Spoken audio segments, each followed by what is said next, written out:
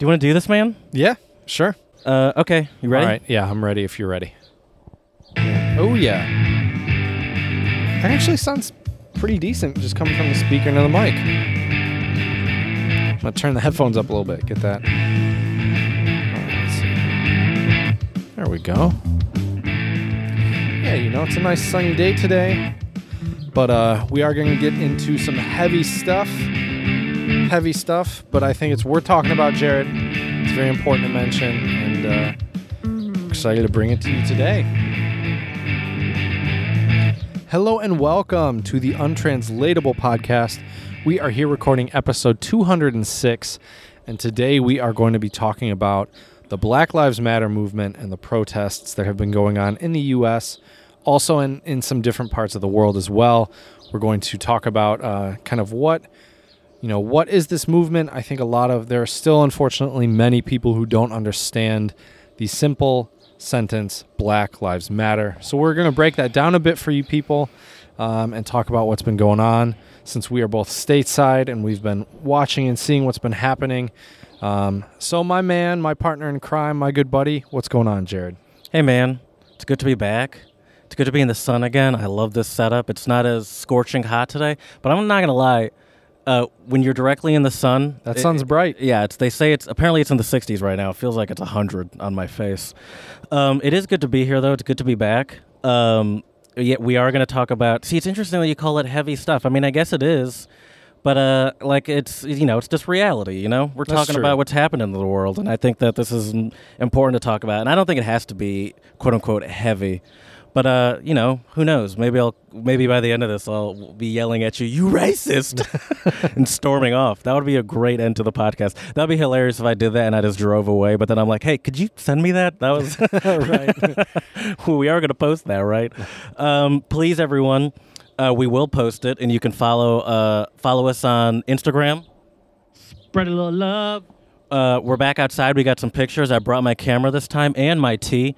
So you guys can check us out there. You can also check us out on Twitter, Untranslatable1, the number 1. I post the episode, I would say 98% of the time I post it on Twitter. Every now and again I don't, but you know where to find us, iTunes and Stitcher.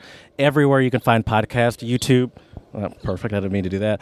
And you can also, please, give us 5-star reviews. Let us know that you support the pod and support us idiots talking. Chad, since we are talking about Black Lives Matter today, and I was thinking about, I saw something happen in the news, and I thought this would be a great little thing to talk about. Did you see that NASCAR?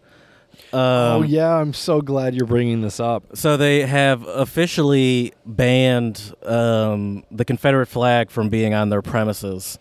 And some people like it. Some people are furious. Probably the people that even the people that weren't bringing the flags are probably furious too. But it's in my mind, it's obviously a business move, but it makes sense. It makes sense, especially since they are trying, seems like they're actively trying to recruit not just white people from North Carolina. It's right. Nice that they'd also get out a symbol of hate and get out a flag that turns off a lot of people just at the sight of it. It's like, I don't know what's happening over there, but I know that I'm probably not welcome to that party. Right. Well, I think the other thing is, too, I agree it's a business move, 100%. Sure, of course. But it's good to see. Every move they make is a business move, to be fair, though. They're a business. They are a business. That's a good point. I don't fully want to just shit on them by saying, they're a business, right. because it's a business. But we hope they have good intentions, and it looks like they are putting their money where their mouth is. Yeah. Are they? So far, yes. Well, I've seen a few NASCAR drivers dunk on people on Twitter and stuff that have been like, I've been a NASCAR. Sorry, stereotypical NASCAR. I've been a NASCAR supporter for 25 years. Yeah. And now you're telling me I can't bring my participation trophy with me, because that's all a Confederate flag is, Jared. Yeah. They lost. Yeah. It's like, why do you want to bring this flag when that represented a time when many, many people were oppressed, enslaved? Mm-hmm. Slavery wasn't that long ago. Yeah, for sure. It really wasn't. Yeah. Yeah, I agree with you. I've seen some of that dunking as well. I saw, well, not even dunking, but I guess dunking. You know, Dale Earnhardt Jr. is he's a pretty outspoken guy, and he seems like he is educated enough to like understand these things, and he, you know, supports Black Lives Matter. It seems like so it's good to see one of the, you know, legends of the sport speak up. You know, it's actually similar with Formula One. Now it's a little different because the current legend is also a black British person. So it's like it's a little different because people look at him and they're like, well, of course he's talking about it. You know, he's black. Right. But I think in a sport like NASCAR that is, you know, predominantly white, it is cool to see like the top dog legends like Dale Earnhardt. What are you looking at? I'm just monitoring the wind. Oh. You got to be careful with this awning. You guys are very concerned about this awning. Has it flown off or something? It's not even that windy right now. It hasn't flown off, but I've seen it flex quite a bit. And yeah, anyways, continue. So I've seen Dale Earnhardt Jr. speak up a little bit. That's nice to see. I also saw Bubba Wallace, who I believe has some blackness in him. I could pull it up, but I'm not sure. But if you would like, pull it up because you'll also see his car. Wallace. Okay. Oh yeah, I know what you're talking about. His this car dude is awesome. Is dunking on people left and right on Twitter, but he's also sort of like he's not a winning racer. He's sort of middle, it seems like, in general. 26 years old. Okay. Is he black? Am I right about that? I think he might be interracial. Chad's like, I'm not willing to make that call. What's the correct term? Is it interracial? Is it? I mean, I don't know, man. Yeah, I don't. No, I understand. He looks like to me. Can you turn me down a little bit? Sure. He looks like to me. Yeah, thank you. That he has some blackness in him, and obviously that's a weird thing to say. But he's wearing a "I Can't Breathe." Some black heritage, like one of his grandparents, or and he's wearing a "I Can't Breathe" shirt on the NASCAR track, which is, you know, a popular line that Black Lives Matter references a lot because it's a line that you often hear before someone dies by being strangled to death. Yep. Eric Garner, George Floyd. Yeah. There's many others, I'm sure. Yeah, I saw some video on. Well, we'll get to that later. But and his car. They has the hands clasped. Yeah, right? they've rewrapped it so it has a version of that Arnold Schwarzenegger. What's that other ripped? Carl Weathers, is it? I think so. Yeah, he has that Arnold Schwarzenegger. Son of a bitch. Carl Weathers hand grab, but representing like the unity of black and white, and then also along the side he has a big hashtag Black Lives Matter sticker on it, and I love it, and I love that people are getting mad because I think. What idiot thinks progress isn't going to happen without making people mad? You gotta, and honestly, if the sentence "Black Lives Matter" or the sentence "I can't breathe" makes you angry, well, first of all, it should make you angry for a different reason than you're angry. It should make you angry because these poor people have been killed, been mistreated for decades, for centuries. Yeah, you know, and these people have a platform to speak up. And if you want to tout our Second Amendment, if you want to say that free speech is for everybody. Second Amendment's not free speech. That's the gun one. Sorry, which one?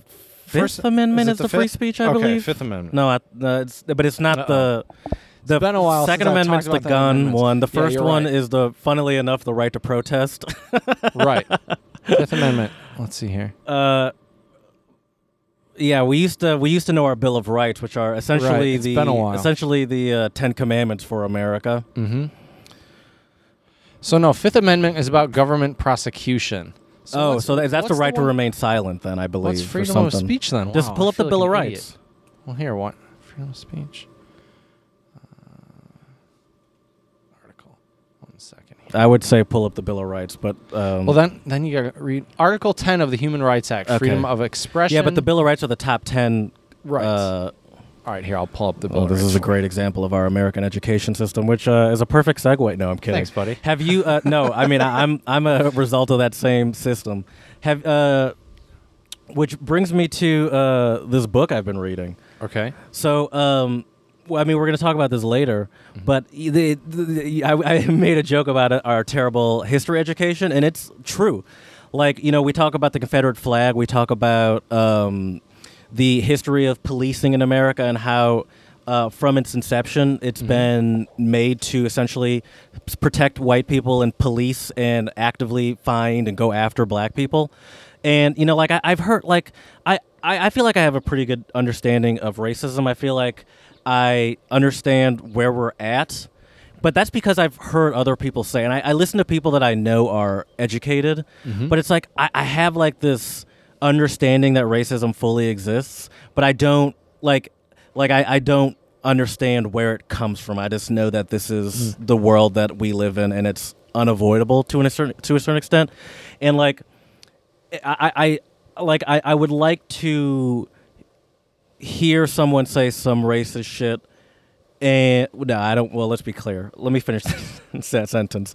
I don't want to hear people say some racist shit. But if I were to hear it, I would like to be able to, like, yeah, I could say that's racist, but I would like to know like why that's racist. And that's why I'm reading this book right here, which I can't show on camera because it's currently part of our camera holding system. But it's called "Stand from the Beginning" by Ibram X. Kendi. And the little tagline under it is "The Definitive History of Racist Ideas in America." And it starts it talks about like the original racist ideas being climate theory, which is anyone that is in an extreme climate, being cold or hot, are prone they're prone to these, like, it causes you to be more like bestial, aggressive. Yeah. It causes you to be dumber. Right. It causes you. So that theory was the original theory that the Greeks used back in the day to, prove their superiority. And it's always just been like. And I'm on page like 70 right now, and I'm already it looks like a thick book. It's about 500 plus pages, and it's already blown my mind. And I'm not even America hasn't even been founded yet. Right. Well, it existed, just not as we know it. Sure, the United States of America was not a thing, but they were colonizing and all that stuff. Right. And that's where I'm at now, like in the late 1600s, early 1700s, when America's being colonized.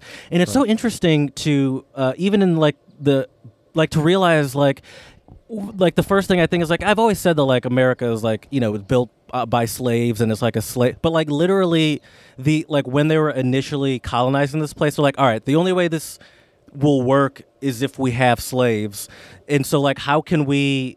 Like it's always just been trying to justify their racism. They're like we're better than these people. We know that. But we just need to have justifications for it. So they had scientific justifications, religious justifications. There are multiple religious justifications. The Curse of Ham is one I've learned about. What is that? That's that. I believe something about Noah's Ark, and that the original like one of Noah's sons, like you weren't allowed to, I think, have sex or something on the boat. And someone broke that original rule on the boat, and their punishment was that they were turned black. And so like really? It's originally thought to be a punishment for sins. But then there are various other religious ones too. Who wrote these religious texts? I guarantee you, right. It was probably not black people. Dude, as I mentioned, of course. I mean, this is all. Yeah, of course. I mean, Christianity was not. That's the thing, dude. Is this book has been killing me, and once again, I'm on page 70, and it's already made me like break down in tears. It's already made me been. Can I read it when you're finished? Sure. Yeah, of course. But like the whole religious thing blows my mind because they had long and extensive conversations about. Should we baptize black people? Should we introduce them to Christianity? We can't introduce them to Christianity. They're too dumb and barbaric to understand it. We have to introduce them to Christianity because, that'll make them more docile. We have to create them to Christianity because technically these are just cursed white people, and their souls are white, but they've been cursed for eternity with this black skin. And so, in the ranking of things, the people with black skin are supposed to serve their masters, and their masters are supposed to serve their masters, and the masters are the white people. Their master is God, and so like it just I've already been thinking about the fact that all my family is religious, and I've kind of years ago sort of just silently and calmly backed away from that part of my of my life. I don't really. Relate to it or want to go to church or really care about it. But now when I read that like these people were having discussions on like, all right, and the thing is, Christian and white also during this time were used interchangeably. So when you're talking about doing like obeying your Christian master, it's just saying like a white person.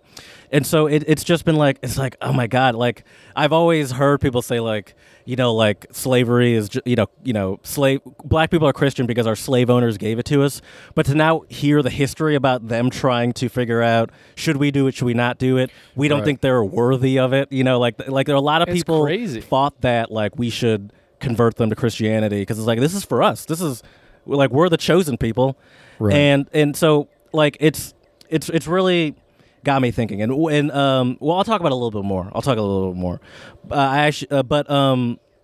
It's just really really enlightening, and it's already crazy to see that like things that they're discussing in the 1700s and are like still things you see today. Like there's this hierarchy that they have of like white men, white women, black men, black women, and they in the early days they created laws where you could men were legally allowed to have sex with black women, but it was against the law for white women and black people. It's essentially just a way for them to get more slaves and for them to like satisfy their sexual desires, usurping more power. Yeah, more and more power. And then also like the original like.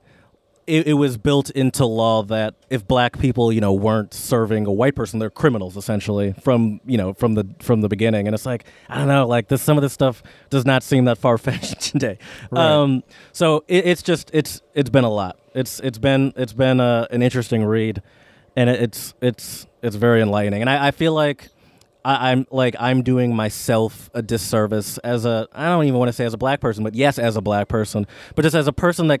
Like how could I know so little about my history, Well, I mean, unfortunately for a lot of black Americans, their older family history has been erased. Yeah. Because of the slave trade. Their great-grandparents or great-great-great-grandparents came over as slaves. They don't know which, from which country in Africa. Yeah. So some may know roughly when they came, maybe not. And then, the original people that were brought here by, British settlers and stuff, they didn't have names. They were just unnamed sort of animals that they used for work. They were commodity. It's terrible. And then mixed into all of us black people now is whiteness as well, because obviously there was a lot of, rape and whatnot happening in those days too. And I mean, always, but like it was normalized back then and stuff too. So it's heavy, dude, and I'm not gonna lie. We're 20 minutes in and it's already heavy. I like to sit on my front porch and read, especially when it's been nice out. And every now and again, I'll see like a white person walk by as I'm reading this stuff, and I'll just be like, "You disgust me." I don't really believe that, but it's just like reading this history and then like just seeing how happy everyone is walking by. It's like, how could you just be so happy and calm?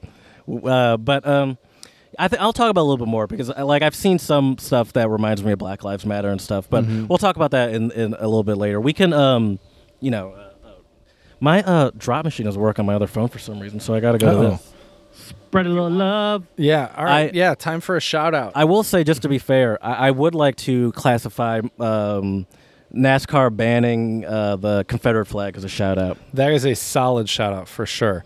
My only shout out today, Jared, I didn't look up any specific ones, but I think I wanted to do more of a shout out just from kind of, I guess, from the heart in a way, as cheesy and corny as that sounds. I just want to give a shout out to everybody out there that has been trying to help people, people protesting. I'm talking about the peaceful protesters. However, I think there are a lot of people out there that condemn rioting and looting, which obviously, yes, it's not great to do some of those things. However, people are trying to make real change happen here, and I think they have been. Yeah, I'm not justifying it, but I think people's businesses and inventory and stuff can be replaced in theory. People's lives cannot. And I always hate people that go to that and it's like, oh, these protesters are great, or oh, look at these protesters, and then like someone will bring up rioters or looters. Listen, I spend too much time on Twitter also. That's part of the problem. But it's like whenever I see someone do that, I was like, you're just like willfully trying to miss the bigger picture of what's happening Right. here. And it's the same argument when you argue that a few looters ruin the whole Right. of this movement. That's the same argument as a few cops. Yeah, exactly. They're not all bad apples. Okay, well, have you seen the videos? That's a good point. I mean, have you seen the videos? All you have to do is watch the videos. Yeah. I've seen the videos, and honestly, Jared, I can't watch them anymore. Yeah, I hate watching those I just videos. can't. For the longest time, I would never watch them. I haven't seen the George Floyd one, but it's like, first of all, it's like, it's heartbreaking. Of course it is, and it's like I've seen the picture. Like, of course I've seen the picture. I get what happens. I feel like I don't need to see the video to understand what's happening there. And is it actually like 10 minutes long? Because he kneeled on his neck for 8 minutes and 46 seconds, which is the name of Chappelle's special. Yeah. Are we gonna skip? Are we gonna do untranslatables later and just get into this right now? We might as well. I don't feel like stopping to talk about untranslatables at this point. Yeah, we might as well. Yeah, 8 minutes and 46 seconds was how long that asshole cop had his knee or his leg on George Floyd's neck. Yeah. So let's talk about let's start with talking about this Chappelle special, because I mentioned it to you a few days ago, and I said it seems fitting. We probably should watch this before we're going to talk about it, just because I'm sure it's going to be good because it's Dave Chappelle, and it seems very fitting to what's happening right now. So you watched it, didn't you? I did, yeah. I did too. First, I'll say, I mean, it's not a comedy special. Let's be clear. I would say it's social commentary. Yeah, I would like say it's. I mean, he's trying to open up civil discourse. Have you heard of Nanette? What's that? Nanette was a who's that? Quote unquote comedy. Well, I can't think of her name, but it was a comedy special that this British woman did a few years ago, and she was talking about sort of like the state of comedy, especially for a woman. And a lot of comedians were shitting on it, saying this isn't a comedy special. This is garbage. I can't think of her name because I didn't watch it. I honestly didn't really care. But it was called Nanette. Everyone just called her Nanette because that's what she named it. And someone on Twitter someone I follow on Twitter called this the nigga Nanette, because it's just black. Like, it's just like sort of a. Like, I think she was talking a lot about, like, being a woman in comedy. And this is sort of like, not being a black person in comedy, but being a black person in America from his perspective, essentially. And just how he's seeing what's happening in the world, and sort of just, like, explaining from his perspective why the protests are happening, why this is not a surprise, and why people should be happy that this is what's happening versus what could be happening or what should be happening if people were actually trying to get some sort of revenge or something. Mm-hmm. Oh yeah. Well, I mean, the story he tells, I think that was the one he told about. What's the guy's name? Dorner? Oh, Chris Dorner. Chris Dorner, who was a black military veteran who then worked for was it LAPD or NYPD? LAPD. LAPD, worked for the Los Angeles Police Department. And his partner was a white woman, right? I think so. And I think she did some bad stuff or something, and he tried to, handle it appropriately. Yeah. With the correct people at the LAPD. I think nothing came of it. They fired him, I think. They let him go, and then he went on a killing spree, right, and killed 8 or 9 people. Police officers, and then they found him in like a cabin with like a swarm of cops, right, or something like that. Yeah, and they lit his ass up. Right. Yeah. I think Dave Chappelle. Sorry to just chuckle there, but the way Dave he said he got Swiss cheese. Yeah. Just blown apart. Yeah. But the whole point of Dave Chappelle talking about this is that, this is why black people are protesting. Yeah. I can't say we've seen our own because I'm not black, but, black people have seen their own people been, slaughtered, killed, murdered by these police officers for years and years and years. Yeah, and there's videos, and the whole world has seen. The whole world has become aware of this. I mean, you see protests in Paris, in Berlin, all over the place, and that's the thing, too, is I don't understand how the camera is no deterrent to some of these people, especially that guy that almost seemed like he was nonchalantly kneeing on George Floyd's neck. And and the reason I bring this up is because Chappelle also mentioned how everyone else around him had their hand in their pocket, and it's like how how calm or used to this do you have to be to stand there and watch that happen so nonchalantly for so long? Right. And yeah, and it's like, what do you expect people to do? But see, that's the problem, and that is what really bothers me, is that I don't think people want to. I don't think white people, or people as a whole, I'll say. White people is a generalization, but I think it's a fair generalization. But there are people that aren't white that are in this boat too. But they don't want to admit what's happening, you know? They don't want to admit that there's a problem, and they also don't really get it. Like, they don't understand the fear of the police, because a lot of people have been trained to trust the police or call on them if you need help. And mostly white people. Sure, I mean, course. you know, but see, here's the thing with white people and the police.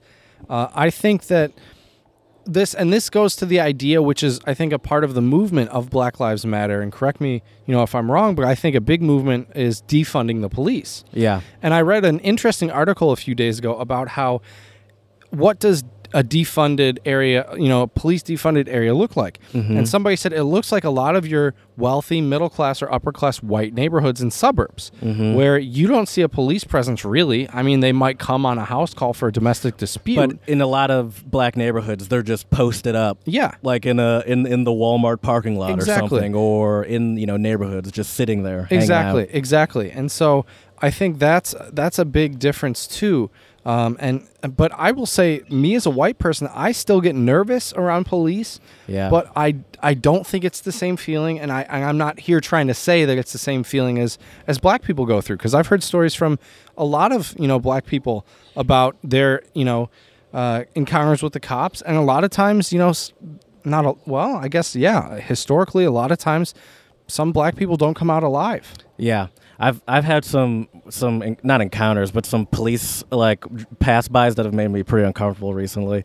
You know, I walk around my neighborhoods a lot and stuff, and there was one I was walking down the street, and I heard like this weird, like, just sort of high-pitched beep just in the background, and I was like, what is that? That's weird, whatever. So I kept walking, and a police car drove by me on this neighborhood street just to the and when he got to the end of the block, he was stopping there for a bit, and I'm like, all right, well, don't turn around and look at him, because then you're going to look suspicious as fuck.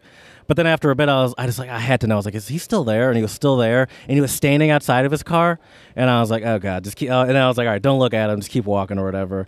And he didn't bother me or anything, but the fact that he was there and he got out of his car, I'm like, oh, God, this is for me.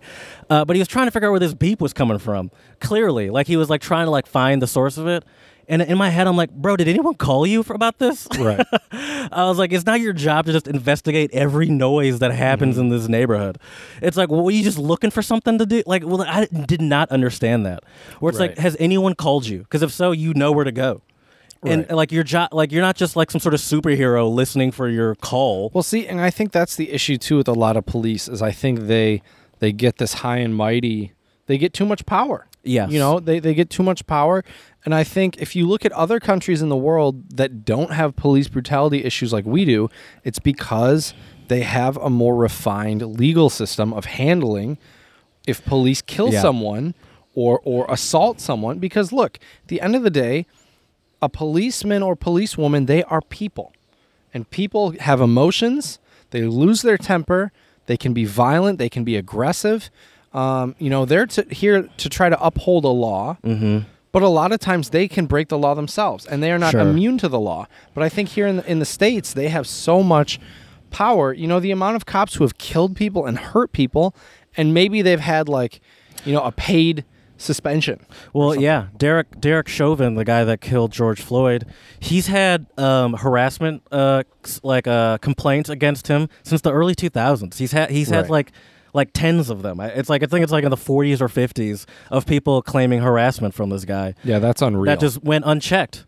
Right. And it's like, yeah, what do you expect then? It's like, there, I mean, it is a system that is made to be unchecked because they have a very strong brotherhood where it's like you don't rat on your own people, and that's why the Christopher Dorner guy got fired, because he essentially, quote unquote, probably, you know, they considered him a rat trying to rat on someone and get them in trouble. But he was just trying to do what was right. Right. And then, you know, see, that's the thing. See, oh man, now you're making me mad. See though, I told you this was going to be a heavy episode, and I mean, just all of this stuff. But I think it's important to acknowledge that this makes us angry, and hopefully, Yeah. Us having this podcast, other people doing a lot of stuff, I think change is coming. I really hope so. Sorry, I forgot. That was a terrible time to do the. What? I forgot I just played my soundboard because my hand went on. you're You good. didn't hear it because you have headphones in. Yeah. Yeah, I agree with you. I was driving to your place today, and I saw this Livonia police car, and it had as I've mentioned to you last time I was here, actually, it had on it those little like the the back window where you can sort of tint it. It had the Blue Lives Matter flag tinted into it. God. It had a Blue Lives Matter flag like a bumper sticker on it. It had within the paint job of it, it had like this blue line that went down the back trunk of it, and I was like, what sort of propaganda mobile is this? No kidding. And I was like, what the hell does this have to do with being a police officer in any sort of way? And why do you need It's a very American thing. why do you need to do this? Why do you Right. need to like portray on your car so hard? Like, does the gun on your hip, does the shotgun and AR-15 in between your seats not portray? Like, we get Taser. clearly your life matters. You got about Right. 40 guns on you, Right. and like Numerous ways to defend multiple yourself. weapons to take someone Mace. down. Yeah, all sorts of stuff. It's really Well- crazy. And here's my issue with the whole Blue Lives Matter. I mean, Being the a irony police that they officer- say that and don't understand Black what Lives Matter, first of all, yes. And second of all, a police officer, I'm sorry, yes, it's a career, but it's an occupation at the end of Right. the day. You do not get to choose if you are black or white or whatever. You can choose if you're a police officer or not. And there are other ways you can work in law enforcement and not necessarily be a cop. Yeah. How about a that's lawyer or gunning something? people I don't know. Also, all sorts Well, of not that different that's stuff. helpful, really, But- but yeah, no, for sure, yeah, and it's like that has nothing to do with anything. The fact that, Right. and it's like, and also the thing is, when something happens to a police officer, some sort of legitimate assault or even illegitimate assault or murder happens to a police officer, they come down on you hard and fast. Yep. Like, and you will get arrested. They'll make sure that they can put, and this is obviously like this is black or white. They do this if you do something Right. to Yeah, a it doesn't matter. Yeah. but like they will arrest you, they will persecute you, and make sure they can get the highest possible sentence for you. So here's my and question, it's like Jared. okay. Go ahead. Here's my question with that. Why is it that if you assault a police officer, you're committing assault, right? Mhm. You get the highest sentence. You get all, the hammer Yes. comes down on you. Why is that the case? But when a police officer assaults you, I Yeah. am just as valid of a human being as a police officer is. Well, they have so many justifications. Don't stop resisting. I thought maybe this person had a weapon. I thought like they fit a description. Right. There are so many excuses Right. that they can use. But And that's the thing. I wish that they had the same fear of the law that theoretically they're They held should. to, like we are. They should. That They should we be do. held to a higher standard, I think, Of if course. they're the ones enforcing the law. Yeah, they're supposed to know it. Yeah. Right. The other thing good is point. too. The other thing is too, Jared. With police officers and everything, is they can be so violent and they have these excuses. But I was really naive to think. I thought, oh well, if they just wear a body cam, that doesn't solve any. It has. I have had so many, assumptions that have come to be proven wrong throughout the years, and that was one of them. I always thought, well, if police officers just had a body cam on them, maybe they wouldn't be doing all these terrible things. Well, I agree with you, by the Right. way. I 100% agree with you. but then you look at people film these terrible things police officers do, and it still doesn't change much. And why do these body cameras have an on and off switch? Right. Why is it that the police officers have the ability to turn them off and turn them on? Right. And then it completely defeats the purpose. It's like, And- the body cam, and like as soon as there's some gray area and like what happened with this They police side with the officer police and this officer. person. Like, yeah, they side with the police officer, but it's like, well, but you're not going to address why the police officer turned off the body camera, which theoretically is to help them. Right. Like, it's not Well, even right. to help It should protect us, the both people. parties in theory. Yeah. Right. It should protect the police officer if someone assaults them, then they have video evidence. But Right. it should go both ways. And it's like, why is there an on and off switch Right. at all? And then why is it that during these protests too, you've seen people have been like covering them up and stuff? You know what the saddest part of all this? Well, not the saddest part. That's an exaggeration. But you know what? Probably the people dying. But yeah. But something that's really terrible about everything that's been happening right now is the fact that we think about now people are filming these things, right? Mm-hmm. And so now there is, and I think the outcry, I think the protests, I think it's all fair and good. I do hope, though, and I really wish all of the protesters and people who have been fighting for this movement, I wish them the best of health and hope they don't get sick. Because, it's hard to socially distance. They have been talking about spikes a little bit. Right. Now that the protests are mostly peaceful at this point, people no longer talk about them. It's back to Rona. Right. And I think there are safe ways to protest. And I just hope everyone will be safe out there. I mean, the least you can do is wear a mask. And you don't have to be, right next to people, especially if you're protesting in, one of the many cities around the world. They're not all in places like New York City or Chicago or something, or Philly, where the streets are just, filled with people. But my whole point, sorry, I went on a tangent, but my whole point with this was that now things are being filmed and action is slowly being taken. But think of how long this has been happening before we had smartphones and cameras and we're filming stuff. It happens when we do. There are people have been let off in the past with video footage of it. Right. Well, even within the last week, there's been, I think, a spike in cases of police brutality because of all the protests. Yeah. Mm-hmm. It's crazy times, man. But I think some of it is good and necessary, and I really hope good will come of it. Sure. Let's Speaking of some good stuff, do we want to do some untranslatable maybe? No. Are you done talking about Black Lives Matter already? I guess not, no. I'm not even close to done.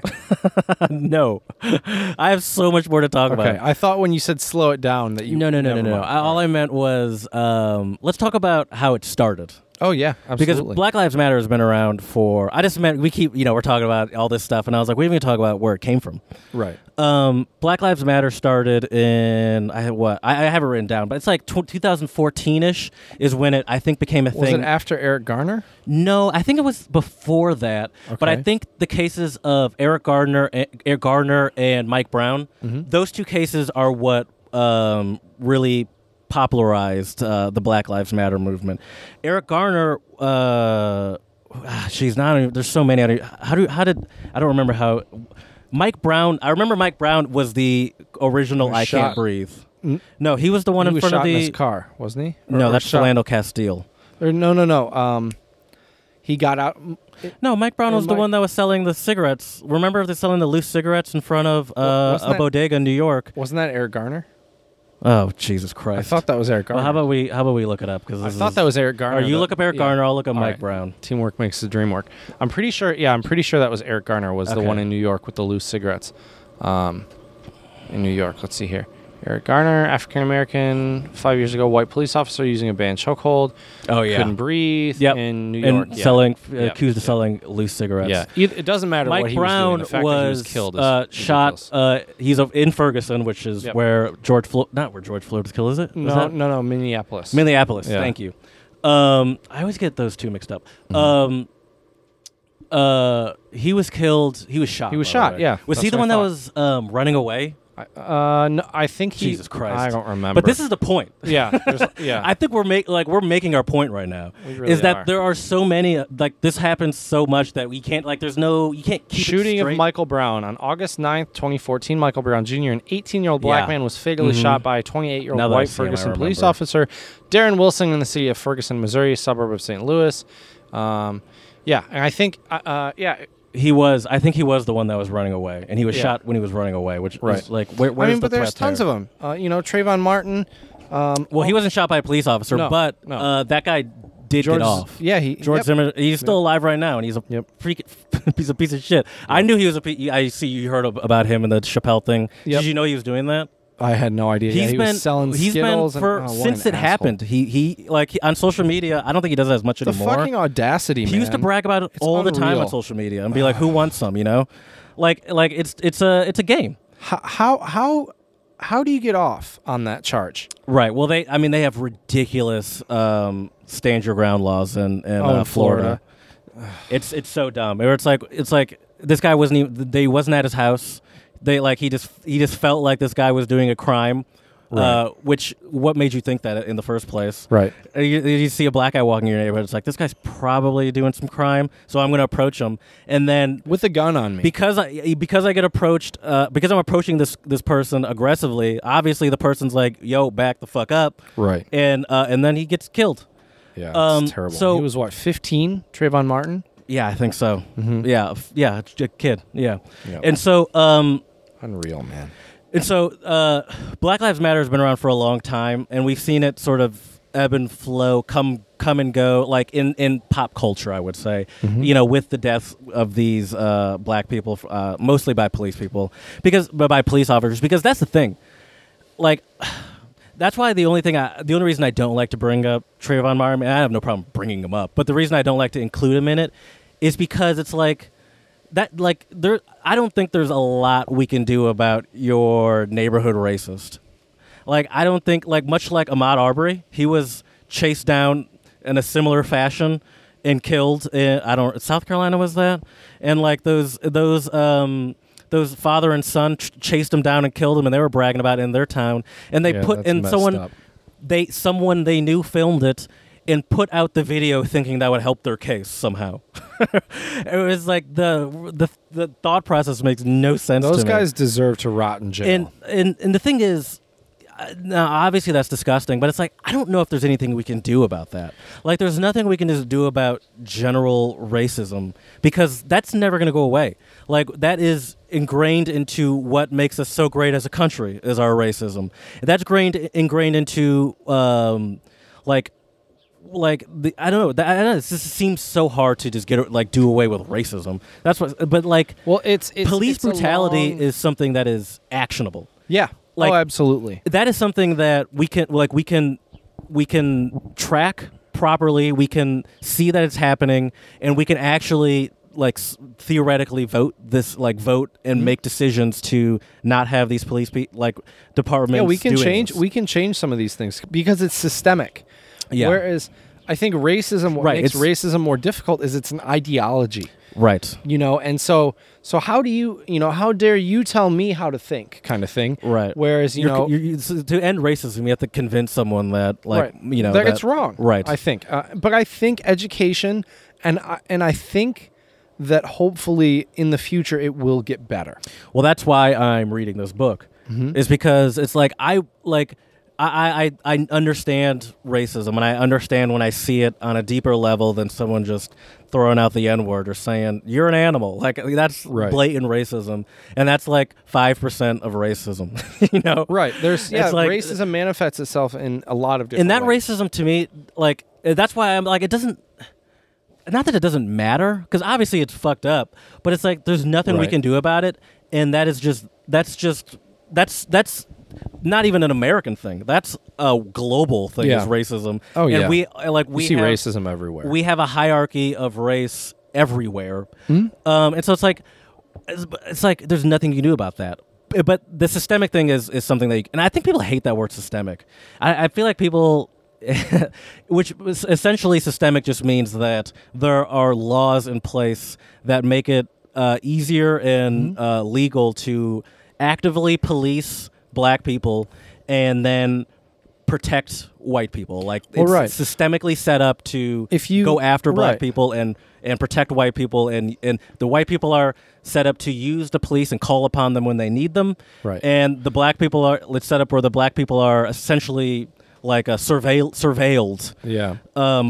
For any crimes that they might be doing. Look at all the videos of the Karens. These white women calling police, and that's the terrible thing too. Is I feel like if a white person says to a Black person, "I'm calling the cops on you," it's kind of a threat in a way. Yeah, of course. Especially the way that dog park lady said it. Right, but like. It's 100% a threat, right? Because there's no way you haven't seen a video of or heard, especially that woman, because that was like, there's no way you haven't heard about George Floyd. It's impossible that you haven't heard about that. And so you're telling me it was, especially since she says, "I'm going to call the cops on you." It's like, okay, that's one thing. That's ridiculous. That's one thing. Sure, you should know better. And Right. even if it's a white person, why you calling it like what's the law? What's he doing? Yeah. I asked you a question to put a leash on your dog, which you're supposed to do. Right. Why cops getting involved in the first place? But she then went another step to say, I'm going to tell them an African American man is attacking me. And it's like, well, why do you have to do that part? Why are you adding Right. that part in there? And it's like, well, because you know that once they hear It's terrible. African American or black person, they're really hopping to it, and they think they're about to encounter some aggressive, Right. So they something come in, aggressive. Yeah, they come in expecting Coming in hot. Yeah, coming in hostile. Yeah, it's just terrible, man. I mean, and I really do believe. I don't think we should abolish the police. I don't think we need to get rid of it completely. Maybe I don't know what your thoughts are on that, but I do think we could defund it and use that money that we spend on all these military grade weapons and all this other stuff for, use it for education, for medical help.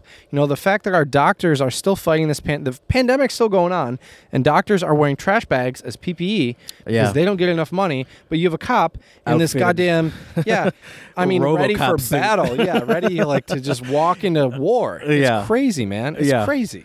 Well, yeah, I mean, and they legitimately, you say war, but it's not a joke. They legitimately have surplus military gear. Right. And, see, that's the thing, is, when I first heard about abolishing the police or defunding the police, I didn't get it. And, I didn't really understand how that would work. But then as I read more about it, I'm reading more about, the steps you can take to defund the police. So, one, the demilitarization, as we've mentioned. I mean, Right. they have. It's There's no need for that level of gear and weapons. Yes. There's just not. Yes. Yes. I think the handgun they have on their waist should be That should be more the than one thing enough. they have, and it should be locked away in their trunk. Right. It shouldn't be just ready to go when you're walking up to someone's car on a traffic stop. You're unbuckling it and just holding on to it just in Right. case. It's like then as soon as any sort of sign of fear, which you're always afraid, Yep. you're just gonna be just whip it out as a reflex. Well, aren't there quite a few different police forces around the world that don't have guns on them? Yeah, I think so. Yeah, not in the U.S. Yeah, No, yeah. obviously not in the For US. sure. I don't think British cops have guns. Right. But yeah, and the I thing think is, it's definitely doable. other aspects of defunding the police that have made sense to me is it's that the police are expected to do way too much. It's ridiculous. There's no reason that the police should be required to handle traffic violations involving maybe some safety thing, maybe a broken tail light, or don't if someone's they speeding. generate revenue though from tickets they write? That's very true. I read an article about that yesterday. But it's just I wonder how many other countries do that. Generate revenue. I don't know. That's a good question. But Yeah. I read in Jalopnik, a popular car publication. That's where I actually read about how the police are expected to do way too much traffic-wise. Where Right. it's you can have a lot of countries also don't have as much traffic presence on the street because they have camera systems Right. where speeding can easily be handled by cameras. And I don't like the think idea of cameras, really. Americans, we do not like the idea I don't of either, cameras. especially someone that Yeah. speeds a little bit. I don't love it. But I rather that than get pulled over by a police officer any day. Yeah. And, Maybe they generate more revenue, it's been proven. Well, yes, that's true. It's been proven that and so the thought is, it's all right, but we're trying to have safe streets. We can't have people just going 100 down Right. the freeway or over This 50. isn't Germany, man. through This isn't the people's- Autobahn. Yeah, we can't have people going, and most of those are pretty heavily regulated too, speed-wise. Yep. You can't Via have cameras, right? Yes, Yeah, they don't really yeah. pull people over on the Autobahn. Probably for good reason. Yeah, it's probably dangerous as hell. Yeah, right. So think of all the altercations that have happened Yes. because of minor traffic stops. Yes, Yeah, and so you're right. the thought Wow. is it's where it's they're not. It's not a safety thing because we've seen we see the stats of crashes, and somehow with the increased safety technology cars have, with the increased safety period that cars have, we still see the same amount of accidents happening. We don't see accidents going down. We don't see people being safer on the street because people are enforcing these laws on how you should drive your car, how your car should, what state your car should be in. That's not happening.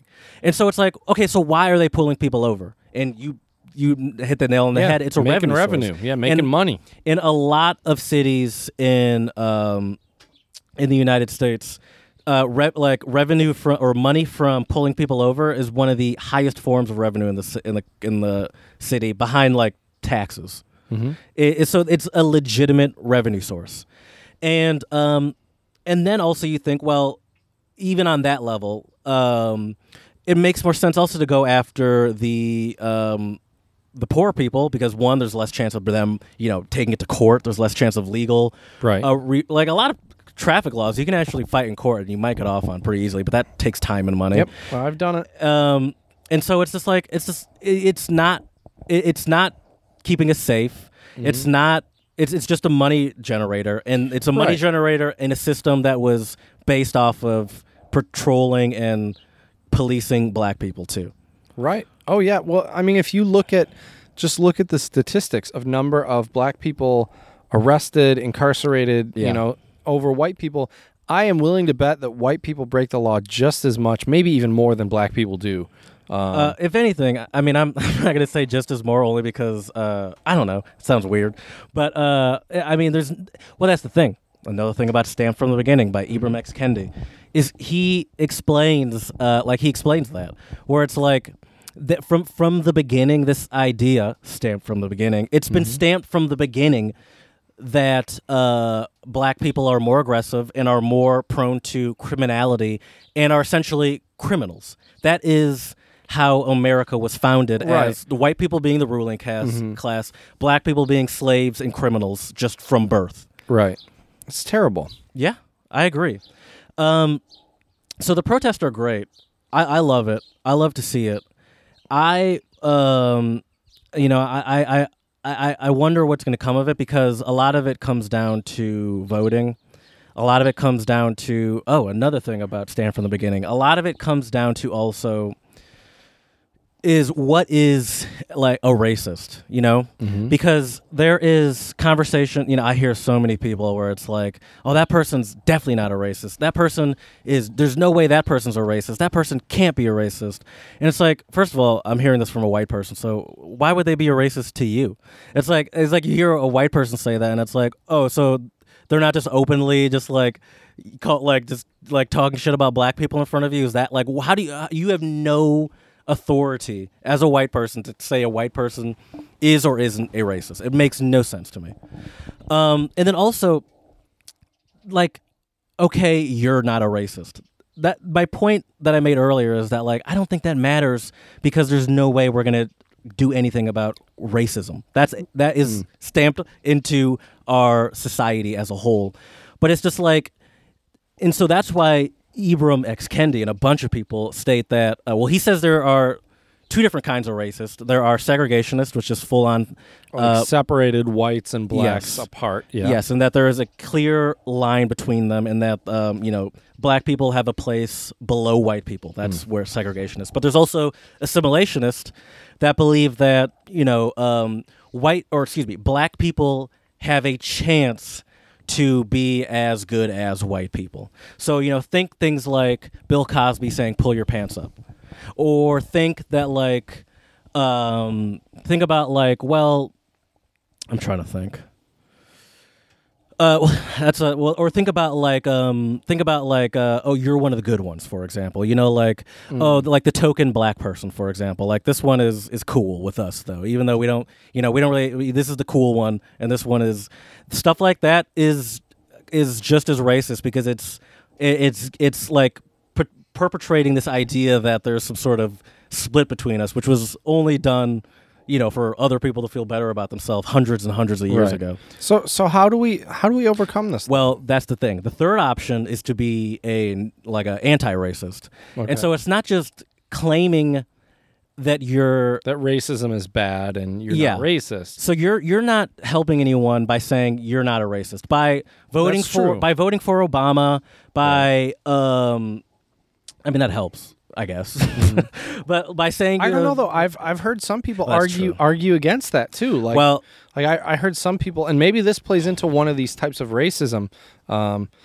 I heard, I forget who it was now, but they said that, I think it was a white person who said, well, and I'm paraphrasing what I saw them say, said something along the lines of, y'all had a black president and all this, and you still couldn't solve these problems. And it's like, but they that's also say it ignorant. like we gave them to you or something. It's like you had a black president, so racism is gone. Right. That's not how racism works. It's Right. not like you can. Well, and that's the thing just- about systematic racism, Right. Where it's like it doesn't matter if we voted in one black guy one time, Right. Like there's no way he has the ability to dismantle the entire governmental system, Right. that is made up of racism.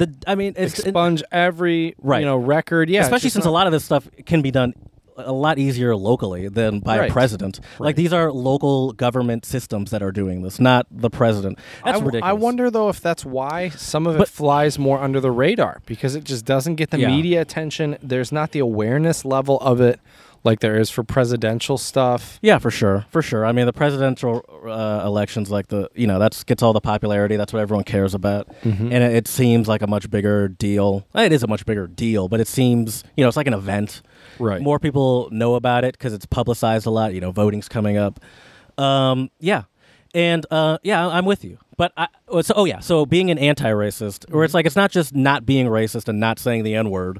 Like you have to actively do things to fight racism. So you have voting is one of them, obviously. And, Donating money to Yes. to the correct organizations. yeah, donating money to the correct organizations, Protesting. supporting black businesses is a good way to do it, I would say.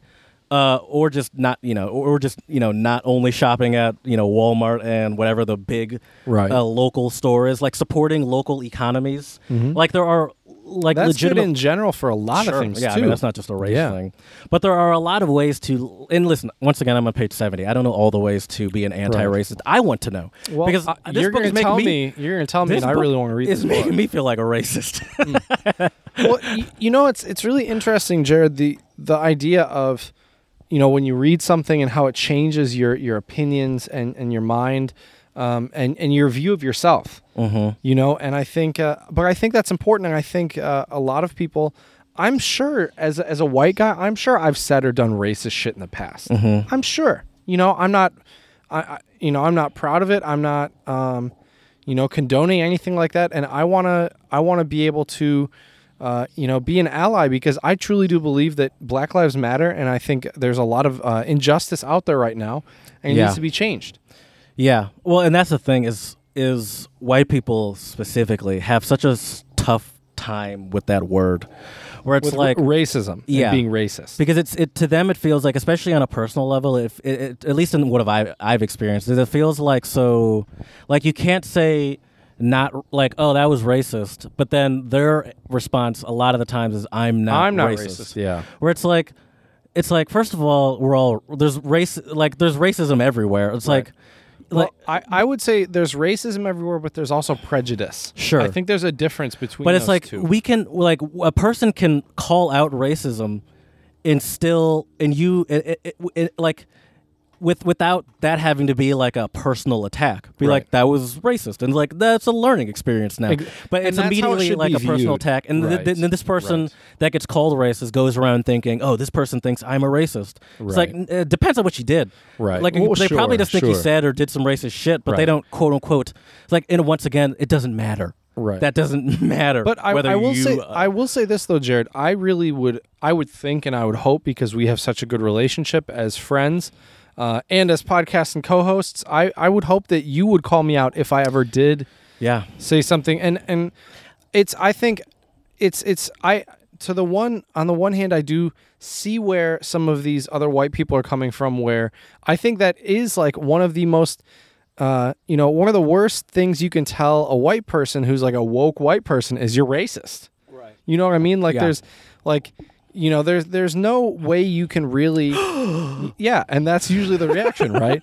But it wouldn't. But that's the thing is, I don't think someone, unless they are racist, like just full on, just like Right. always, like Candace Owens, for example, people can't wrap their mind around calling like black people calling her racist because she is black. But it's like, yeah, but everything she spouts and talks about is supporting like just full on white supremacy. Right. Where it's like you could like that's racist, like that's what racist is. Doesn't get more racist than white supremacy. Right, just I'd full say. on, just full on, just say, yeah, and so there's no subtlety to what she's doing at all. Right. But yeah, and I think that white people are so afraid of racism to the point where, Like they reject it when they get called it. But it and there's should, always a but if we want progress, it can't be like that anymore. It can't be like that. If I get so offended because you say I said something racist when I did say something racist, how are we going to get better? Well, how can we improve the situation? Now, I'm happy that you're happy to, or you're willing to listen to me if I were to call you out for some racist shit, which there's nothing that comes to mind immediately.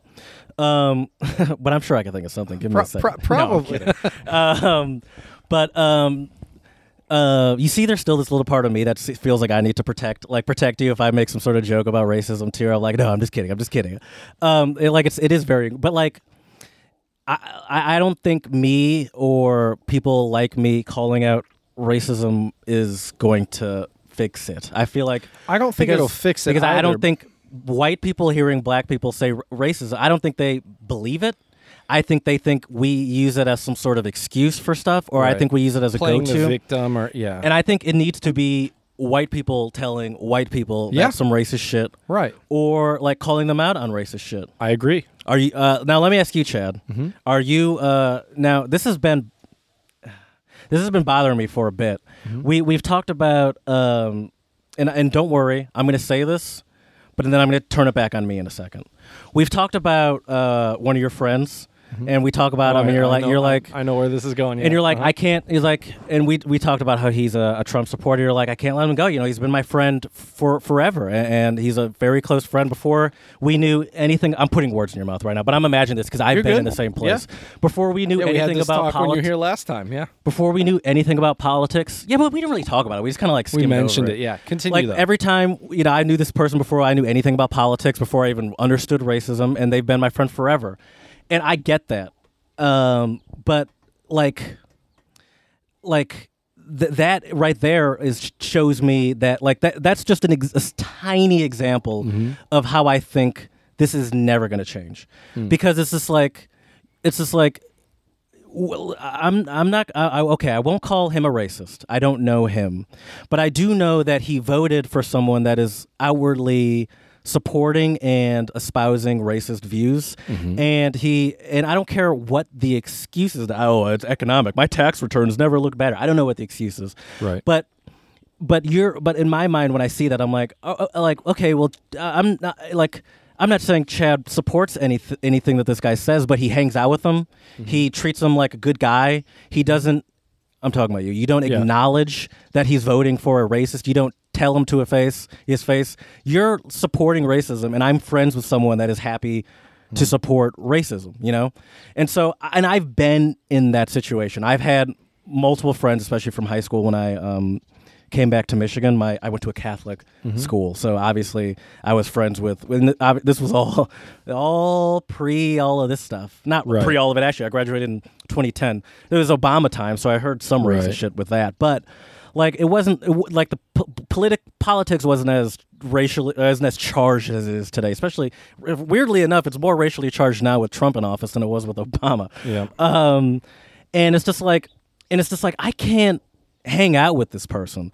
It's like I see what this person says on Instagram or Twitter or whatever, or even just likes something that Tommy Lauren or Trump posts. Oh God! And it's like, the worst. And it's like, do you believe that? I was like, so do you believe what the other stuff she said? Do you believe the other stuff he said?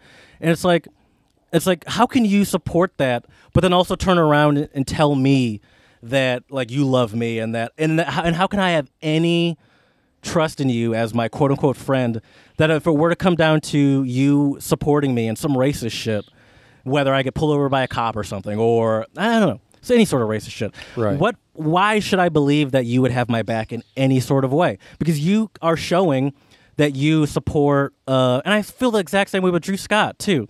It's just the same shit where it's like what happened, man? He got so conservative. Yeah, or was he always like that? I don't know. I don't know. That's the thing though. We're also in college where no one really seemed to talk about like politics. That's true, and which is part of the problem is we were so just unaware of anything. In the United States, I think we have a huge problem. We're not good about talking about things like politics, races. I mean, heavy topics. We're not always good at it. I think we're getting better. But and see, that's what I'm saying. And that's where I want to go with it. Is that like I'm not telling you that I'm going to end my friendship with you. Oh yeah, hold on. I'm not telling you that I'm going to Oh, the battery died. I'm not telling you that I'm going to end my friendship with you because of this, by no means. I would hope not.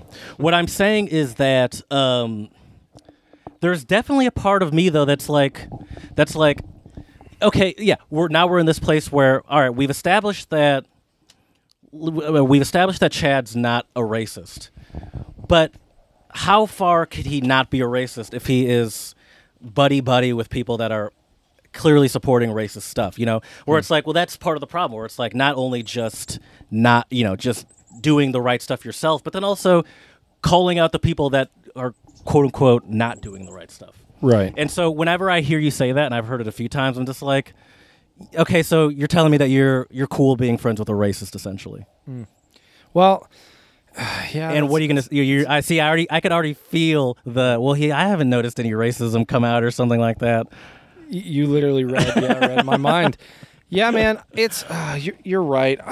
It's just I know it's hard, dude. I know it's hard. I've had a lot of struggle with it. Like, I had a friend who I gave up a while ago, and every now and again he would text me occasionally, and I just wouldn't answer. And one time in Philly, maybe like a year or so ago, I answered, and he lives in the DC area. And he was talking about how, and this was when I was in Philly, so we were relatively close. And he was talking about how we should hang out and how he's, living the good life in D.C. and all this stuff. And in my head, I was thinking, I was like, I mean, we had been friends for so long, and I was so close to actually doing it. But then I got actually this job in Michigan, and I just stopped talking. I was like, and then in my head, I'm like, why was I even considering it, and why was I putting myself in that situation to hang out with someone that is openly supporting stuff that is against me? And I was like, I can't do it. I cannot. Forget that guy. For my own conscience, I cannot do that. And so that's but it's hard. I think it's it easier takes for a me strong person because to do that. It's personal to me. Right. It's personal to me. And that's what I think is the problem with people like you. I'm sorry. Where it's like, no, it's not personal good. to you. Where it's like, he's a cool guy to hang out with. Right. Fun stuff always happens when he's around, and it's not personal. Right. Yeah. You're right though. I mean, 100% about. It's difficult, being friends with somebody who they voted for Trump, definitely supports somebody who. Yeah, has an agenda against black people, all sorts of people, minorities, black people, and you're right. I mean, my sister is, has a wife, and I have two great nephews, and I remember when Trump got elected. I mean, my nephews were both in tears, because they were worried, what's going to happen. That's a good. I didn't even think about your sister. Is it? You would think it should be more personal for you then, because. Yeah. Trump is actively also dismantling rights and laws that are helping the LGBT community. Yes, sir. Yeah, and the worst part is my aunt and my cousin, like how I said aunt. Oh, you say it, Jared. Apparently I say aunt weird. Rolls off the tongue easier than aunt. But anyways, my aunt is now I feel like a fucking snob saying it that way. Anyways, I see how it is. You don't sound snobby. I feel snobby. Anyways, she is also a Trump supporter, and like. We've had a couple. Wait, your lesbian aunt? No, I don't have a lesbian aunt. I'm just my. Oh, sorry, your sister. Yeah, my sister didn't vote. Well, that's what when you said aunt. For some reason, I was thinking of your sister. No. Time. But they're a Trump supporter as well. Really? Yeah, dude. Yeah, it's terrible, man. How does that happen? I don't know, bro. I don't know. My aunt, and I think also my sister and my brother-in-law might have also. Voted for Trump back in 2016. Well, and once again, I'm not. Well, maybe I am. This is exactly why I think there's nothing we can do about this. Because your parents, I think that you guys are well-meaning people. But also, you still hang out with your family, I imagine. You still talk to your family. You don't. I assume for the calmness of Thanksgiving or whatever, it's like, let's just not talk about politics. And it's easy to do that. I will say this. I have never had that challenge because I've never been to a family function where there's any sort of confusion about how we feel about the president in our house. Right. So there's no sort of like, well, we got to step over it because it's going to get weird. It's like that doesn't really happen in my family. But that's what I'm saying. And listen, that's why it feels so weird right now because I'm just using you as the only example I have in front of me of why I don't think we can do anything about this. Now let me turn this back on me. When this whole thing really got started, there was this whole sort of thing about, reach out to your black friends, listen to black people, check in on your black people, because they're exhausted and they're angry and they're frustrated and you sometimes you do feel very alone, especially since most black people go to school or work, or a lot, not most, but I don't know, a lot of black people go to school or work in predominantly white areas. And so you're just, sometimes, like I remember when I was at work, sometimes I'm like, how are we just doing work normally here? Like nothing's happening right now. And sometimes work has to go on. I don't blame them per se, but there's a lot of talk about reaching out to black people. And, it definitely got me thinking because, Nolan, you remember Nolan? I lived with him. Yep. He texted me randomly close to when all this stuff started. And he's like, listen, dude, like, I don't know. I can pull it up so I don't mess it up. I'm not going to say it exactly. That's weird, but I'll just so I get the gist of it. Paraphrase it. So he texted me this long-ass thing saying, Jesus, long. I hope you're well, all things considered. I want to reach out because I've done a lot thinking in the past couple days. It's led me to listen to a lot of listening, self-reflection, and empathy. The truth is that you are my closest friend who's black. Just that statement is pretty sad in my opinion. The fact that it took us meeting in Vienna, living in the same apartment and bonding over shared interest for me to call a black man a true friend really shows how systematic racism has plagued this country, and especially the area I grew up in, which he grew up in, like New Hampshire area, so super white. It shouldn't be that way, not going to lie. I was hesitant sending this text, but I realized my silence during this time would be disrespectful and serve no purpose. I'm not sure that you will think of it. I'm not sure what you'll think of it, but I truly wanted to send this, blah, blah, blah. So there's a lot more. But, and like, obviously, like I wasn't thinking about him. Like, and to see that, I was like, damn. I was like, thanks. Like, I recognize how hard it is. Like, I don't like, I'm totally out of frame, just chilling here. I was like, I don't like reaching out to people in the best of times on their birthday. Right. I'm like, oh God, I got to call this person. And so like, I know how hard it is, but like, it does mean a lot just for you to acknowledge what's happening. Not that I need that from you, I guess, but like, especially someone that's not my closest friend. So I don't talk to him all the time. We hung out in Philly maybe like a year before this, before I moved back or something. It was a great time, but like, we're not close friends. We don't catch up all the time.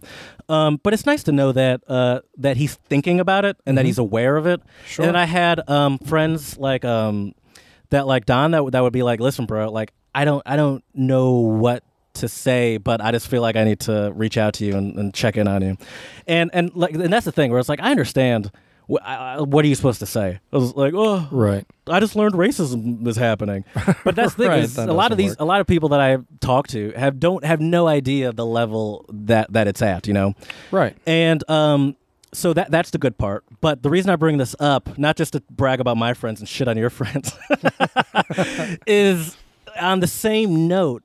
It is surprising to see actually I take that back. It's not surprising to see who doesn't even reference what's happening to me, And some of my closest friends don't even talk about it. I have a friend, I'm sure you know him.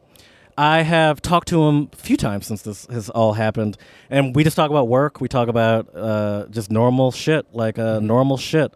And I'm like, interesting. And I'm not interested in asking him about it or asking his opinion because I feel like the silence says enough. And I've even made in the past just like stupid jokes about race or like him being racist or something. Just a joke, a legitimate joke, and he gets so uncomfortable just at the idea of race, the idea of talking about race, the idea of recognizing racism, and I'm like, and in my head, I'm like, this is part of the, like, you're part of the problem, and especially since I know also he doesn't fucking vote, and I'm like, or at least in the past couple elections, he hasn't voted. I thought I knew who you were talking about. Now I have no idea. You know who I'm talking about? Do I? Yeah, you do. Okay. There's no confusion on who it is. Well, I'll tell you after. You know exactly who I'm. Well, you don't know who I'm talking about, but you know this person's very close to me. Okay, I think. Anyways, And it's just like this is like, and I'm like, I get that you're probably scared or something, but it's like, do you think just like totally him totally not acknowledging what's happening right now in any sense of the matter, being so afraid to talk about race or even I don't know, reflect on the fact that he has a black friend or something, it almost makes me feel like, I don't know, dude, you're just as shaky. This is the term I've been using a lot in my home with my partner. Some of my friends, I'm starting to think, are a little shaky. And you're to me, you're just as shaky as Chad's Trump supporter friend. It's like, what's the difference between really? It's like you're not acknowledging anything about race. You don't like, you're not even acknowledging that one of your closest friends, I thought, is black and is somehow experiencing this. Does that not concern you? And it's just like, and you're not voting. And it's just like, how? It's just like you're no different than like that's why I'm saying I can only shit on you so much because I feel like I'm just as much a part of the problem with some of my friends too. Yeah, and it's sad. Like, it's sad because I'm not talking about someone I talk to once randomly. in a while, but yeah, and that's the thing, is the people I do talk to randomly are one of the ones that reached out to me, and when my closest friend, one of my closest friends, doesn't even mention it. That's really good to know, though, Jared. You know, because I guess because you and I are such close friends, I'm aware of what's been going on, but it pains me to say I never thought to reach out to you. Yeah. Well, see, I don't. Now I don't want to make it seem like I need that. You know, no. Now it feels weirder. I'm like, I'm your friend, and you don't care about how I feel. But I don't think it was a matter of caring about how you feel, because obviously I think it's pretty obvious, that I care about how you feel. But I think maybe some of it is like you mentioned, is it's not easy to talk about race, but I feel like at the same time, I'm going to call upon myself for the white delegation here. We white people need to acknowledge, yes, it's difficult, but why is it our choice to decide, well, it's difficult, I don't want to talk about it. Right. It shouldn't be my choice. I'm not the one that is going through a lot of this at the same personal level. Sure. You know what I mean? Right. So, well, and that's why it's not so difficult for us as black people to talk about race. Like, at like family functions and stuff, we'll make all sorts of jokes about black people around, white people or cops or something. Right. But it's just like, that's because we don't have this stigma, because we don't have a choice to have this stigma around talking about race, because you live it. If you ignore race, you turn into Candace Owens, right? Right. Where it's like, and the only reason Candace Owens is successful and white people love her is because it justifies white supremacy and white racism. It makes white people feel comfortable about their racism. Sure. People like to hear that their views and opinions and everything is right. Yeah, it's validating their racism. Yeah, exactly. And it's just terrible. And like, yeah, I know, I understand it's hard, and I'm not telling you to just like call your aunt and sister after all this and be like, hey guys, fuck you, right? You racist.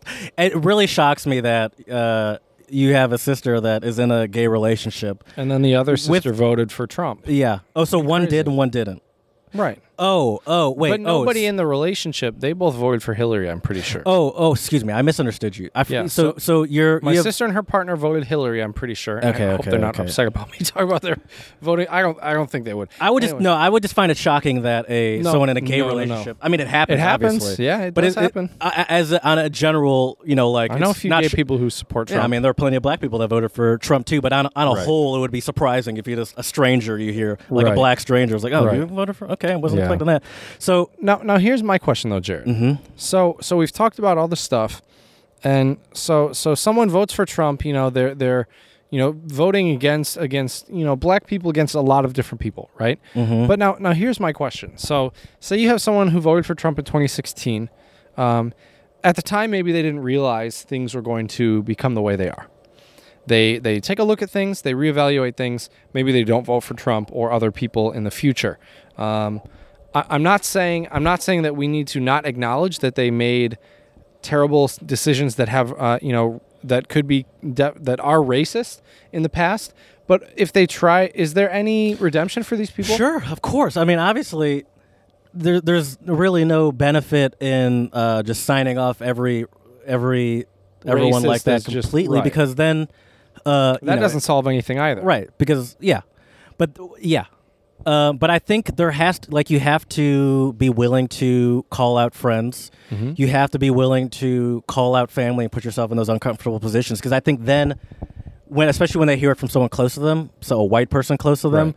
it will make them think more than if they hear some black person on Twitter call them racist and they're Right. like, well, Well, I'm not a racist. can I tell you a have little black story? friend. Sure. And I hope it's okay with. Well, here I won't say who it is, but there's a. Listen, I have no problem There's saying people's names. There's a. All right, fine, fuck it. I had a really interesting conversation with my mom a few days ago. Oh, I didn't realize it was going to be Yeah. that close to home. Yep. With my mom Okay. a couple days ago, and she asked me, and I really appreciate the fact that she asked me. She said, "Well, what exactly is Black Lives Matter?" Which I think a lot of older white people are having difficulty. I think they read the sentence and they think it implies things that it does not imply. And so Right. my mom asked me about Especially since I assume your mom's not deep into Twitter like I am. No, my mom. I think no, not at all. And so she asked me about it, and so I told her. I said, okay, so I understand that you think that all lives are important and all lives matter. That's not what the question is here. The question Right. is, why are Black lives being lost by police and all sorts of other reasons? Right now, we need to give attention to the fact that Black lives matter, and they're not being treated the way that they should be treated. Right. And after I kind of explained this, I think she really started to understand the idea of Black Lives Matter and understand this movement. And I appreciate the fact that she even was willing to have a conversation about it, because I Sure. think a lot of people, it's an uncomfortable topic to talk about, but it's important to talk about. And she said, and my counter to what she said, I'll tell in a moment, but what she said was, I just didn't know about what the movement was about. And my response was, well, you have a computer, you can easily find out. Sure. But I think for some people who watch the news, I think they would hope that maybe the news would highlight some of these things. Yeah, especially people your parents' age, where like Right. that, as far as they've known, that's where you go to get information on what's happening in the world. But It's not that's been Twitter, it's not so social media, it's not bastardized online. these Right. days, where there's no sort of I don't even know what source you're supposed to go to get just the news. I'll tell you a place I like. They're not sponsored. We should be sponsored by them. We should ask them. I believe it's called allsides.net. And I like this because they take different news articles and they give you kind of a spectrum. So, because I think it's important, if you're looking at news, not an opinion, not an op-ed, but a news article, you need to make sure it's factual. And so by looking at these and being able to compare them, you can kind of draw the line and see what's opinion and what's fact. Sure. And I think you get a better picture of things. But yeah, but and so they also have like this is what the right would think of this, and this is what the left Exactly. their opinion would be on exactly. this. Yeah. Yeah. Speaking of right and left, though, stay tuned to our next episode to talk about Yeah. righties and lefties. It's quite a teaser. Yeah. Yeah. I mean, definitely asking a question is a great place to start. And we're just gonna go rehash stuff now, but it is so funny too that these people that claim to not understand Black Lives Matter and claim all lives matter are saying like Blue Lives Matter, for example. Right. And it's like, how can you logically explain to me that you understand that of people that choose a job Right. and are armed to the teeth Yep. and can And make the then decision, some. can make the decision to do these things, Right. Versus someone that's just walking down the street and next thing they know, a cop's asking them where you're going, what's your name, put your hands behind your back, just out of nowhere. Right. I saw a video the other day. This dude was in a park, and a cop just rolled up on him in a park, like in the car. Guns drawn. He's like, put your hands up, walk toward me, all that stuff, screaming, get down. And then he looked at him and he's like, oh, wrong person, my bad, and just drove away. Oh, jeez. And in my head, the sad part is in my head, I'm like, oh, this is a positive encounter. Right. And that's still not a good encounter at all. Yeah, this dude's by any traumatized. means. He had a gun held to Right. him, and he was like, he was treated like a criminal. He was just hanging out in a park. Yeah, that's terrible. So it's like, how could you, I just don't, I understand it. And that's why I also think this stuff isn't going to get fixed, because you can't just call all lives matter say you're racist. Right. But as someone that's reading the Stand from the Beginning book, I'm like, that's exactly Right. this is all going back to Stand from the Beginning and the form of race in the world, Yeah. in America specifically too. Yeah, and the other thing is too, this may sound very paradoxical or like an oxymoron, but I really believe if you believe in the statement all lives matter right now and you understand the connotations and the context, no lives matter. Yeah, yes. If you're willing to argue, because but these blue lives or all lives matter people don't believe in racism, they don't believe in systematic racism, and they don't believe. Is it because they're so privileged that they just have these blinders on, like a horse blinder, and they just don't want to be confronted with a harsh reality? Part of it, what is yeah, it? Sure. And part of it is that, as we mentioned before, most white people have grown up just assuming that police are, there to fight criminals, right? And they're like they're there to protect us. What are you talking about? Right. But then and then it's like they're protecting everyone. But then I think that goes to they are not protecting everyone. But then I think they either don't believe that, like they don't believe about the fact that black people are policed at a much higher rate. And by policed, I mean like followed, like surveilled. Yeah, I love that word. It's a surveilled. cool word, yeah. Is that like arrested, beaten, is I think killed. These people think that black people are committing more crimes. They're like, they're just going after the criminals. And then, for example, like they'll pull up, oh, no, I mean, this person had like a 2-ounce weed charge 6 years ago. They're a criminal. So what, like, where it's like, okay, so first of all, that doesn't explain how they even got to the point of acknowledging, like, how, they don't know this person. How they even get to the point of acknowledging that this person was a criminal? And then it's like, why are they even skin color approaching it's ridiculous. This person? Yeah, where it's like and so it's like you don't.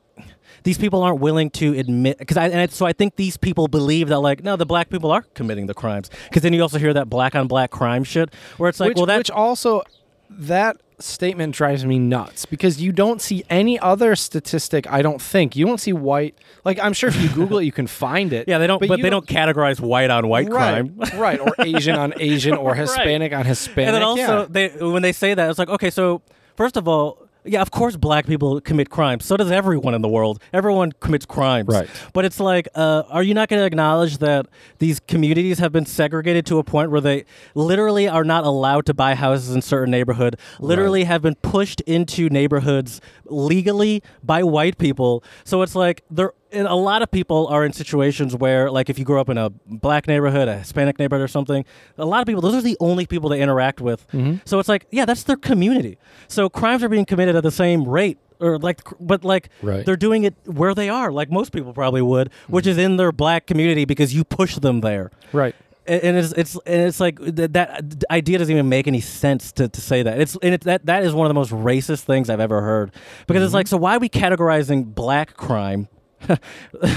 You know why we're categorizing black crime? Because from the beginning of time, blacks have been stamped as criminals. Like that was their status upon being stolen from Africa, was criminal. And it's like, we're helping you not make you a criminal by making you a slave and converting you to Christianity. We're doing you a favor. We're saving you. Yeah, this white savior thing. And we still see a lot of that's why for me as a white person, Jared, I feel like you have to toe a line.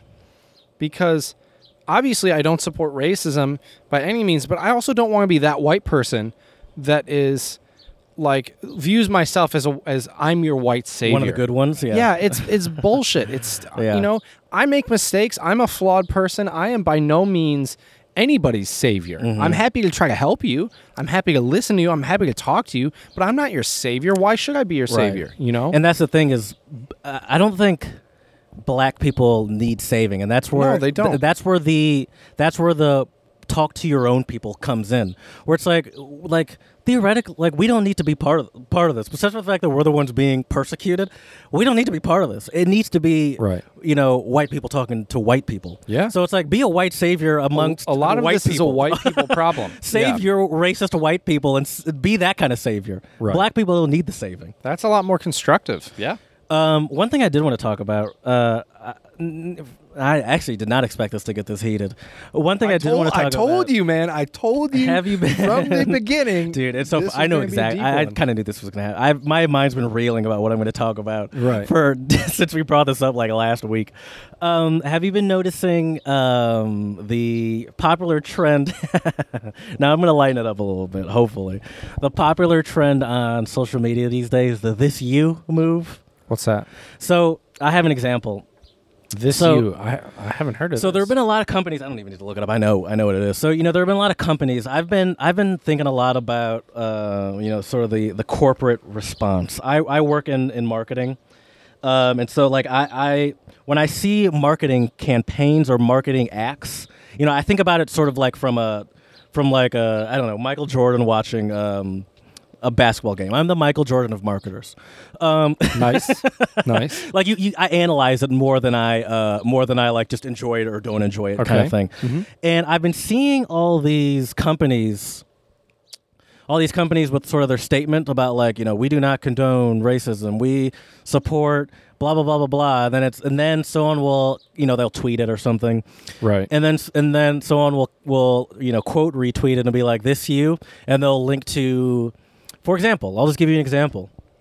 Starbucks. Wait. Can I? Oh, I already know. Yeah, I do know. Can I? Sure. Mind if I? Sorry to steal your thunder, buddy. No, but, please. But yeah, this is crazy. Yeah, in Starbucks, didn't they say that employees couldn't wear anything that supported the Black Lives Matter movement, and then they retracted their statement? But first, this first started with Starbucks coming out with their. With their message to the blacks, Oh, jeez. Okay. And I'm sure it was fine. I don't know how you can make those good or bad. Like, they're kind of hard to do right, I guess.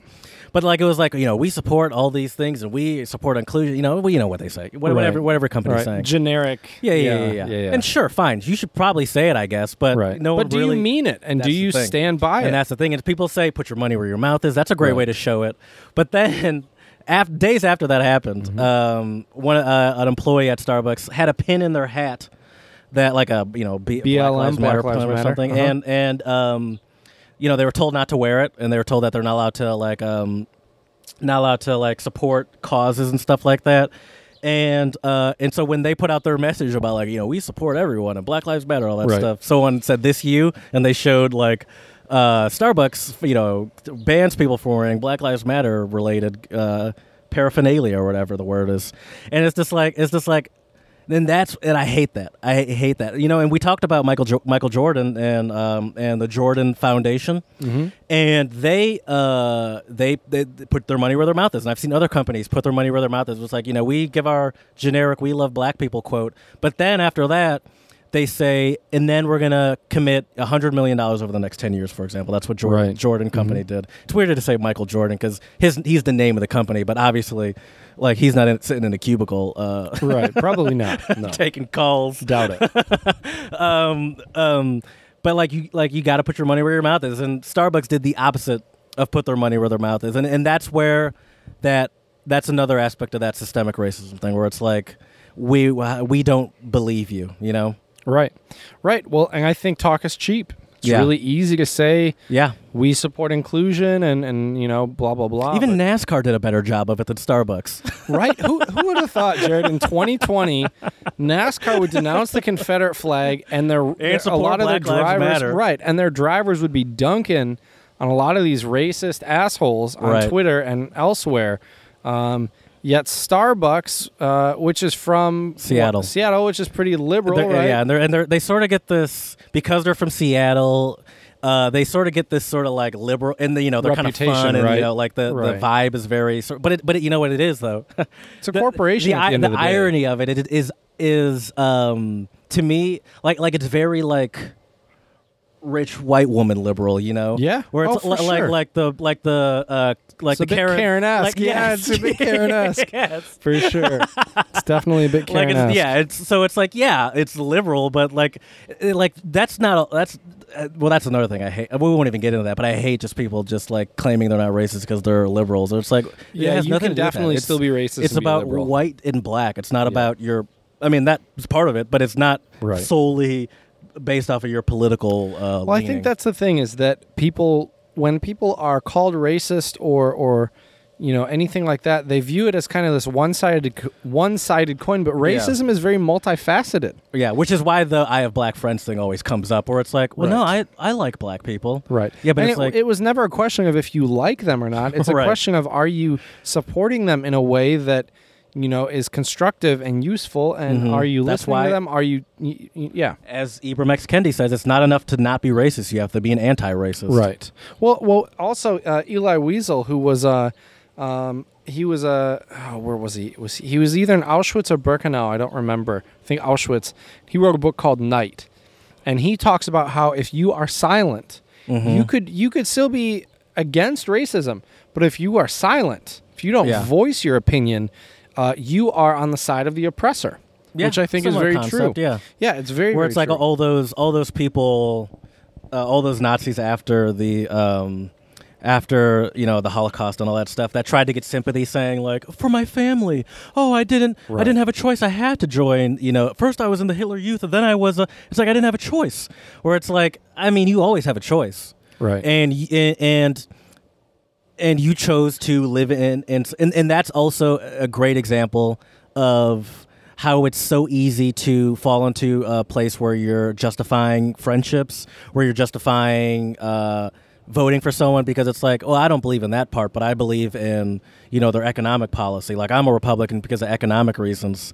It's like, yeah, but you have to take all of it, and all of it is, so you're telling me your bank account getting another $1,000 or is more important than my your life. refund check is more important than the fact that laws are actively affecting your sister, for example. Right. Yeah. That's very true, Jared. Yeah, that was fun. Do you want to talk about That was I think honestly Song of the Pod? at this point. Oh yeah, we should talk about the song of the pod. But I think at this point, let's just do the song of the pod and call it good. I'm good with that. Yeah, because I think the other stuff just right now just does not seem out of appropriate. place, yeah. It just really doesn't. So yeah, let's talk about our song of the pod. It is by an artist named Buddy, featuring, I believe it was A$AP Ferg. I believe so. I remember you saying say that. the wrong one. Yeah, I think it's A$AP Ferg. I don't have it pulled up. I believe you're right. I'll look it up while yeah. you're talking, but I believe you're right. And the title is called Black. It is the beat is fantastic. I mean, it's great. I'm terrible at this. You let us know, Jared. I mean, what do you like about it? Didn't I send this song to you? Where is it? You Anyway. did. It's weird that the YouTube thumbnail didn't pop up. Yeah, and so when it doesn't pop up, it doesn't show up like in your attachment section where you Right. could just go straight to links and Right, stuff. exactly. I think you're right though. But yeah, I love the song. I mean, I see it. It is so he is a like he's essentially just talking about like it's essentially like it is A$AP Ferg. It's essentially like a black love video. So what I mean is he's talking about like why his blackness is important. It's a hip hop song, so it's got a strong hip hop beat and how and how we've essentially just how we've been oppressed and stuff, which is sort of the root of hip hop in general, is black people stating their fight against oppression. Absolutely. Especially against the police. And it's great. It's got a great beat. I first saw this song on Instagram. I've been messing up this camera thing so hard because I'm not paying attention to it at all. There's going to be some weird holes in it. You're good. No worries. But the audio will be perfect. You'll hear the birds in the background, potentially Chad's dryer. Yeah, so it's great. And what was I saying before I got totally just off Black track? Love. Oh yeah. So the song's just great. I said it all. It's great. Oh, I saw the song on Instagram. That's what I said. And I saw it with all these different groups of black people, young, different ages and stuff, doing like dance clips to it, and it was great. I loved Cool. it. That's awesome. I can send it to you. Actually, I sent it to my partner, I think. So I know where it is. Before when we were listening to the song before the pod, you mentioned it reminded you of. That Muhammad Ali that's thing. right. That you said glad. The funny thing is, I said I definitely forget. Yep. You said you wouldn't, and here we are. You're right. Well, thank Tables you. have turned. Teamwork makes the dream work, Jared. I've said it before, and I'll say it plenty more times. So Black. So I was watching this really interesting video on YouTube. It was an interview with Muhammad Ali, and he was talking about when he was a little boy. He was talking to his mom, and he asked her. He said, "Mama, why is everything good? Why is Jesus white? Why is Angel's food cake white? Why is Devil's I read about food the Jesus cake? thing. That was first. I think in France maybe was the first. But yeah, that Jesus was Middle Eastern. That was all part of white people believed. I'll let you get back to this, but now I'm woke as fuck. White people believed that they were the master race from essentially the beginning of time, and so they thought that they were the closest thing to Jesus. and so they assumed that you know, that's how you justify and it. so yeah. and so they had these hierarchies, and they thought they were the closest thing to Jesus, and so they thought, well, obviously Jesus is the master race too, and that's how the whiteness thing came. Okay. It was white people justifying their right. their, Right. So the whole point was, he was talking about, why is it, and he gave a lot of great examples. Why is it if I want to get something from you, I blackmail you? And he said, white people lie too. White people blackmail too. white lies are just small, harmless lies. Right. Why? Yeah. And it's really interesting though how language plays a role in this though. And as a language teacher and a language nerd, I think. We'll see that with our next episode too. Actually, that is yes, we will. Yeah, with lefties and righties for sure. So stay tuned, people. Stay tuned. But yeah, definitely, it was just really interesting though to think about that and just how a lot of us, I think, racism is so prevalent in U.S. society that a lot of times people don't even give it a second thought. Yeah, and some of it is language based.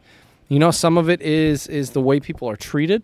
I mean, I read an article written by a black guy about, how many, it was all about, privilege, white privilege and stuff like this. And also the ways black people have been discriminated against. And this black guy said, all right, how many of you have gotten into an elevator and a white man or woman either clutches their purse or puts their hand, by their wallet, right? If you're a black person getting in the elevator, how many of you have done something as innocuous or as innocent as walking down the street or riding your bike or your skateboard, and somebody assumes if you have a bike or a skateboard that maybe you stole it? and the thing is, a lot of those times where it's like that clutching of the pearls or the bag, or you see someone like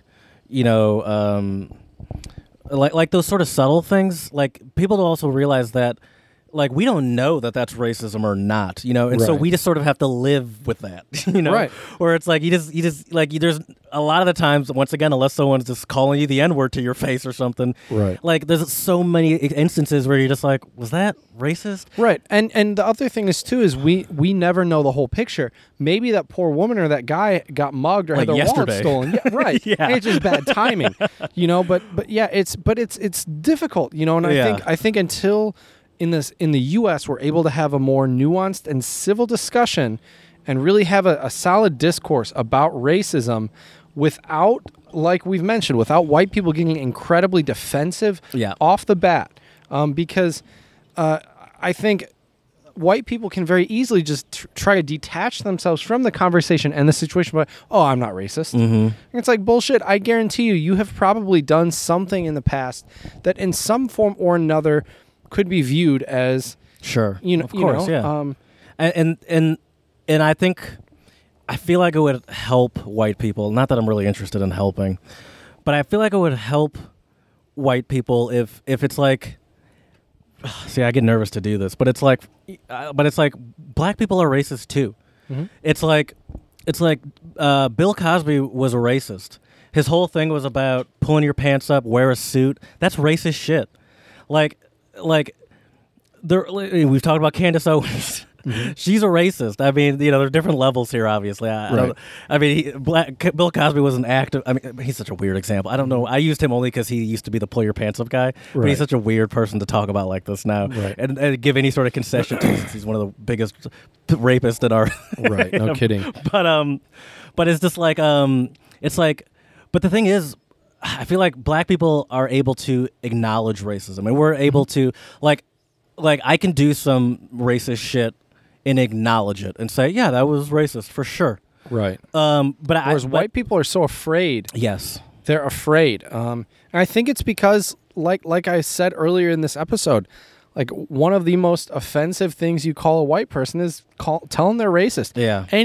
Have a little fun social experiment, people. Well, don't actually do this, but I've seen it before. If you have a friend that's white, just sometime be like, if you say that was racist or you're racist, I guarantee you there will be a quick knee-jerk reaction like, no, I'm not. Like, I'm not racist. Yeah. No. Like, I think we should be able to acknowledge. I think you can.